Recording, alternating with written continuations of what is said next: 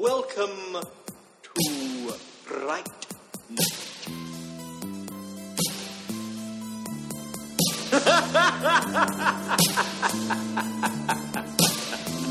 Oh,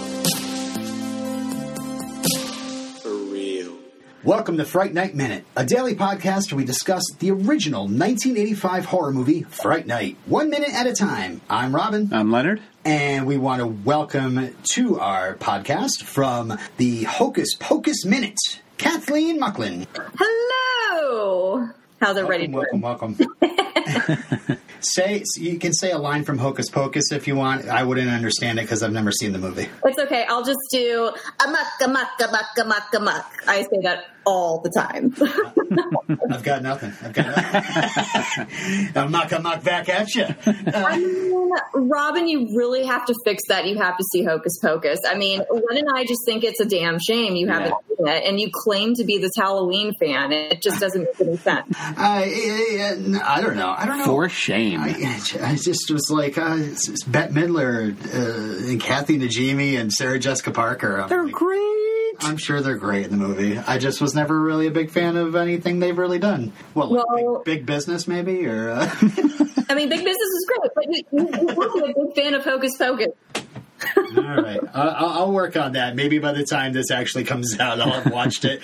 It might be the second Halloween from now at our production rate, but I'll try. This is minute 76 of Fright Night. It begins with a weapons check and ends with an open invitation.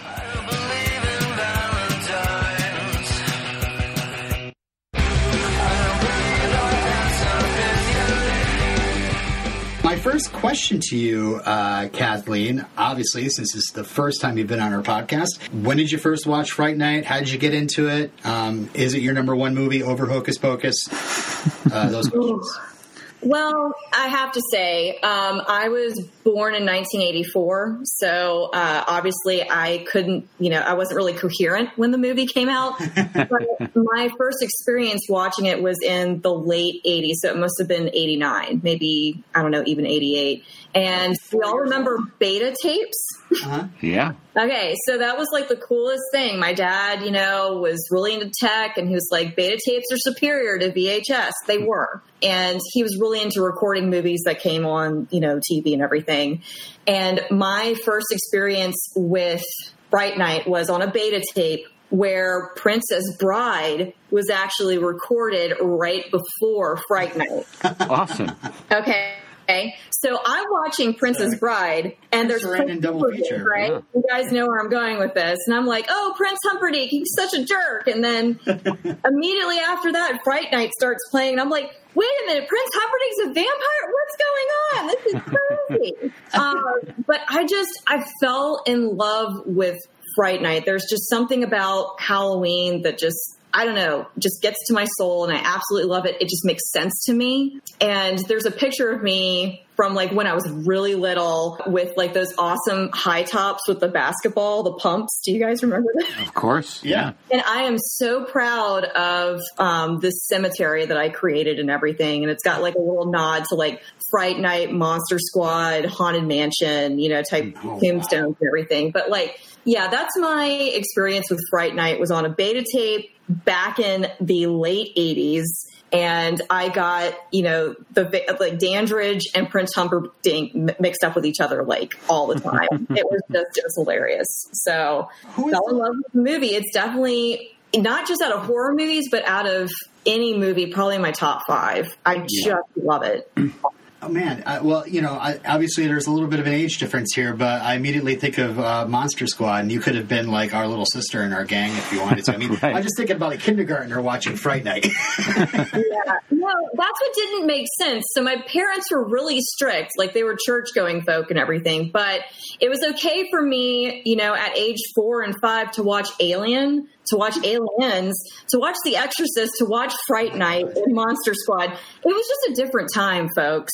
I agree. I have to say that we might be long-lost siblings because I come from the exact same background. Yeah, I just don't know what you show a kid, when they're 4 and 5, something like Monster Squad, which is another movie I love. That's just on my rotation around Halloween time is Monster Squad, Fright Night, Hocus Pocus, American Werewolf in London, Texas Chainsaw Massacre, the classics, right? Right. And of course Halloween. But I mean, we could go on just talking about other horror movies, but really Fright Night is just a gem in the collection of horror movies. It's a perfect movie, and I think it's because it's horror comedy. It's a hilarious movie. Mm-hmm. So Agreed. Yeah.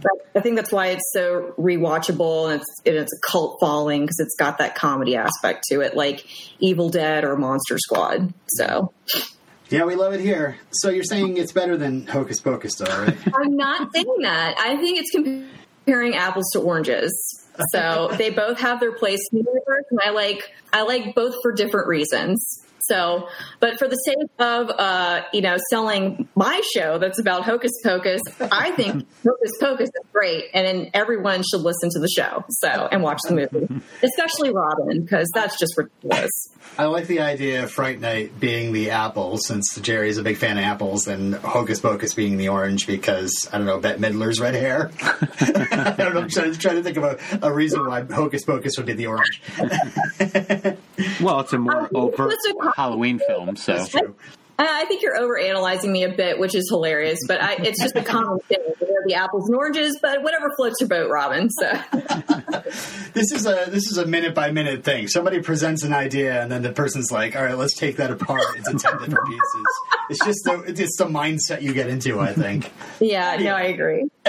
Let's talk about this case. So we kind of got into it at the beginning of the movie when we were watching Peter Vincent in his old movie taking down a vampire on the TV set. But Peter has brought this case along on a real vampire hunt, and I'm just wondering, what do you think about this case? I mean, I think, okay, the case is cool. I think it's great for when he's doing his movie sets. I think it's totally appropriate for that. It's very dramatic. It's got the clips, he opens it up, you see all of his arsenal and everything. But for field ops, like the tactical sense, yeah. For a vampire killer, it is awkward as fuck to look. Okay. I mean, it takes two, Brewster has to hold it so that he can open it up, and before they go in anywhere, they have to take what they need out. So yeah. It's not practical. And guys, we need to come up with a streamlined carrying apparatus for vampire hunting here. Something that's really good for field ops, not just the film set. So I'm thinking they need utility belts. Just some sort of loose strap that they can tuck things into. I mean, that makes the most sense. I mean, they just whip it out, Yeah, so yeah. Well, not it, I'm sorry, what are you talking about? I don't know. Nothing. There would. The Stakes, man. Okay, all right. Woo. Now I'm going to get the cross out and clear the room. Okay, we're good.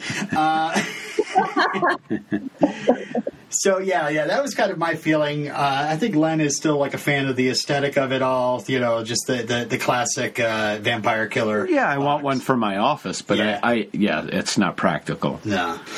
So Peter... No, it looks really cool. It's aesthetically pleasing, but it's not practical. It just looks so heavy. It feels so bad. This old man carrying his giant box. Yeah, we talked about it at the beginning of the show. We can't see why you would need 70 crosses. Maybe a backup cross, you know, just in case one gets crossed. Well, I mean, if you think about it, I mean, Peter Vincent doesn't have faith, right? I know that's coming up in the next couple of minutes. Right. And if vampires keep crushing crucifixes, I mean, maybe that's... I suppose, yeah. Yeah. Well, okay, so Peter goes through the weapons that he has. He's got a hammer, he's got a cross, he's got stakes, and Charlie is wondering, well, what about Billy? What about Billy Cole? And actually, it made me think, how did Charlie know his full name? I don't even know how he got to know his actual... Did Billy introduce himself to the detective as Billy Cole? He may have. I think maybe that has to be it. I'm figuring this out on the podcast, so... But I have a note too that I didn't understand how he knew his full name or even his first name.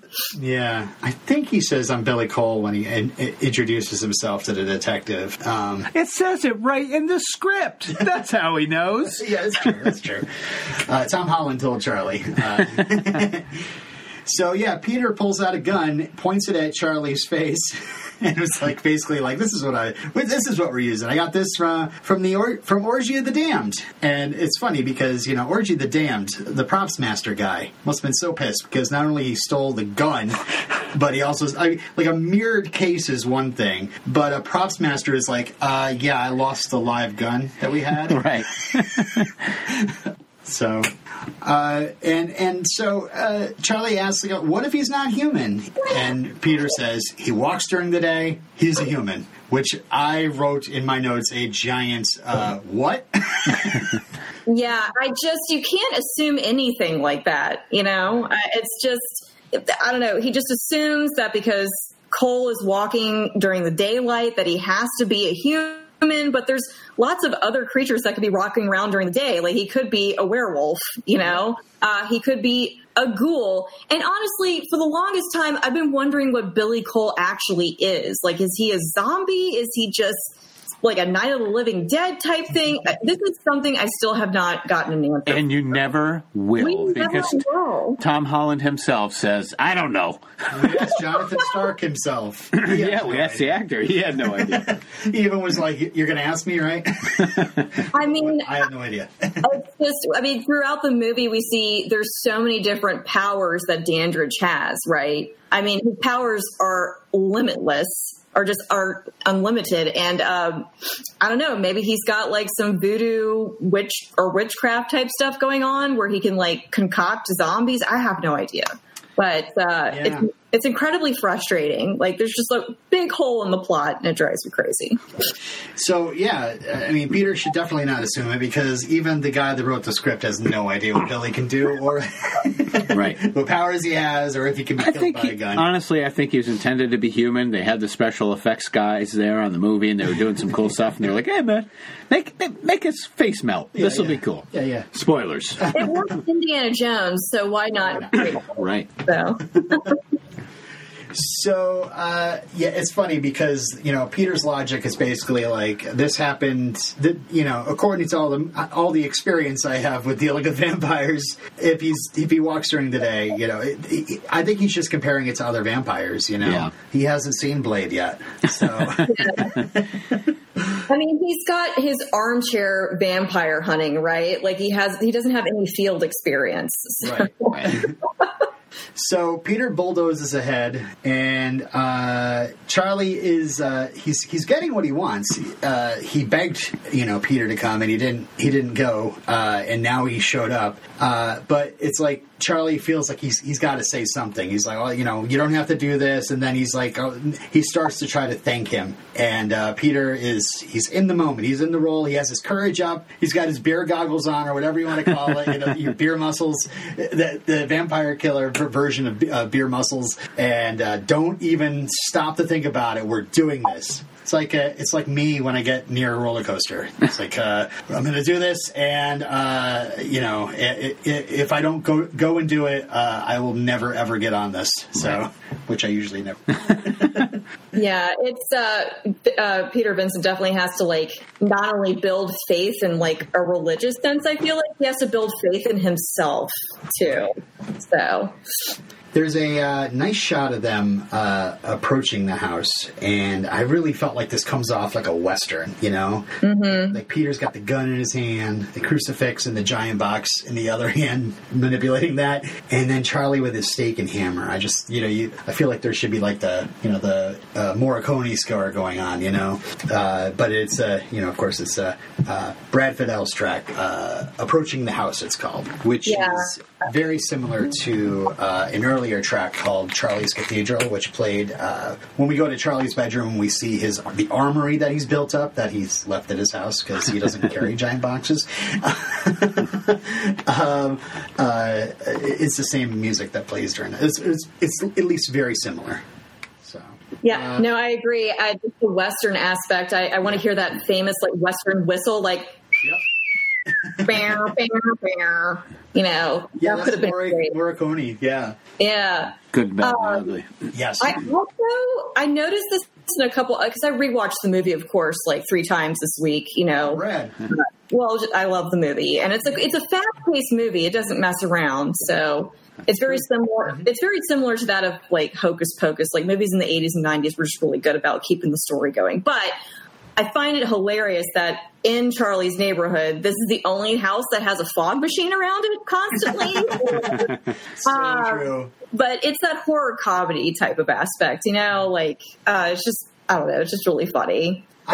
Jerry, somehow he affects environment around him. I mean, he turns himself into smoke at some point, and there is smoke that's rolling and the wind that's blowing. I mean, I swear, you walk like, half a block away, the street will not be dirty and covered with leaves. But for some reason, in front of this really scary house, it is definitely looking like a war zone they're walking through. Mm-hmm. No, for sure. The script says the two of them cross the street heading towards the house, which now seems to be staring at them, about to charge them, which I thought was a nice descriptor. I like some of the things that Tom Holland writes in his script. But so what do you think of, I guess I have a quote here from William Ragsdale about working with Roddy, but what do you think of Roddy McDowall as Peter Vincent? I love Roddy McDowall. I'm a huge Planet of the Apes fan of those movies. So I want to say I watched those movies maybe before this one. I know, right? I'm like 4 or 5 in like the late 80s. How can you possibly freaking remember? It's like, no. I just remember like, oh, that's the ape guy, and the thing with Charlton Heston, the NRA dude, whatever. And he's just so great. He's got, he's very eloquent. He's got that thespian type vibe, I guess, because he was born in the UK, wasn't he? I believe so, yeah. Yeah, like an English American. And he plays that cowardly lion type feel so well. He's very like mousy. He's just very nervous, but his character comes full circle in the end and ends up being a hero. So I absolutely adore him. Yeah. I don't know if you guys talked about the updated version of Fright Night from 2011, but we shit on it a lot. We get into it and be like, basic. I didn't not like it, but the original is just so much better. And I am a big David Tennant fan from Doctor Who. Right. So while I enjoyed his Chris Angel version of Vincent Price, it's just the original's always best for me. William Ragsdale talking about in Deadly Magazine number 10 from like the 80s, he says about Roddy, Roddy was such a professional and so on top of his craft. He really went into the depths of where these leaps in character were on a day-to-day basis because it would always change. As an actor who was still learning, it was an amazing experience to be able to play along with that because as Peter would crack, it allowed Charlie to find his own strength and vice versa. We were able to play that dynamic up and established a buddy feeling you see between the two toward the end of Fright Night. As that relationship evolved, it sort of echoed the relationship between Roddy and myself. I was very fortunate to have worked with him and have these kinds of experiences so early in my career, too. Yeah, I can't imagine just being like this, like, up-and-coming actor. All of a sudden, you get the lead role in a horror film by the guy who made Psycho 2, but you get to work with Roddy McDowall, Yeah. Just craziness. And Chris Sarandon wasn't a nobody then. Yeah. No, but I think that's really, thank you for sharing that. Like, that's so cool. Like, they do have this amazing dynamic, like Brewster and Vincent throughout the movie. So Peter and Charlie are walking across the street, and Peter gets as far as the curb, and he stops. And this is from the script. Peter isn't really paying attention to Charlie. His eyes are on that malevolent-looking house, the house looming larger and larger above him as they get closer and closer. Peter begins to slow, his nerve draining away as the true evilness of the place begins to eat at him. He finally comes to a halt, staring at the house. And, I like this little pause where, he's like, this is happening, okay? Get the nerve back again, Charlie asks what's wrong, and he's like, nothing at all, Yeah. No, I think the notes about the house being a character in of itself, like it being alive and evil and malevolent is interesting. And maybe it kind of answers my next couple of notes that I took. Okay. So the door opens by itself, you know. Yeah. I just assumed that was Dandridge because apparently he has all the powers that are in fictional writing, but maybe the house itself is haunted or evil, and Dandridge being there is bringing, I don't know, it's interesting. I kind of figured it to be Billy Cole standing behind the door going, pulling the door open slowly. Yeah, I would say that it's probably Jerry. However, I mean, that's not an uncommon thing in the Salem's Lot. Oh, such a good movie. I don't know how much they get into it into the movie. It's been a while, but in the books, the house is a famous old haunted house, and that's why the vampire picks it, because evil calls evil, essentially, right? So it could be. I will say, and I think I said it before, that the house interior is what I think about when I think about the Dandridge house. I think about the big window and the statues. I don't really think about the outside because it's mostly shot in fog and in the dark. You know, he did just come off of Psycho 2 not that long ago, so it's almost There's a house. You know, yeah, there's a house. I don't really, the exterior of the Dandridge house, I don't really think about too much because I don't think you really ever get to see it as much as he describes it in his script. Yeah, not as much action actually happens out front. Right. And we get a couple, like, you know, we had, a couple minutes ago, Charlie staring at the house from across the street and all, you know, the rocking chair moving on its own and stuff like that. And now it's Peter kind of taking in this house as well. So, I mean, I don't think it's a haunted house. I just think evil exists here and, weird stuff happens. Well, technically, I guess him being inside makes it haunted. Right. Right? Because technically he's outside. See you in the next minute. Okay. He's all over the place, okay? Like, the man can teleport anywhere he wants to in the blink of an eye. It's crazy. And good for him, should I say. Good for you, Jerry. Bravo. Peter gets past the curb, and, Charlie, he's really got his gumption up. He's ready to push ahead. He wants to save Amy. He steps on that first step, and of course, that first step, it just creaks super loud. And Peter grabs him and asks him, "Are you crazy?" And says they should sneak through the back door. But that's, like you said, that's when the front door opens with, of course, a long creak. Yeah, so Dandridge also has, super hearing as well. Yeah. It also looks like the lights are on from the outside. It looks like the lights are all on, but when, and we'll see in the next moment when they step in, it's just I think it's kind of naturally illuminated, really. I don't think there's any lights on, really, in there. Maybe the moonlight or something, but I don't remember there being actual lights. Like, it doesn't look lit up like when they did the vampire test earlier. So, right. This is, again, another house descriptor from the script before we wrap up this minute. It says, Peter and Charlie turn to look at it, the door he's talking about. A dark, gaping hole like an open mouth ready to swallow them. And that's what he says, too late. Because, they know he knows they're coming, so... But that's that. I mean, did you have anything else in your notes? No, that's pretty much it. So awesome. Well, I think that we did this minute pretty good. Do you want to let the folks know where they can find you on the old interwebs? Yes, on the World Wide Web or the internet. You can find me on Hocus Pocus Minute. We're on Facebook. We're a part of Pele Media Group. That's www.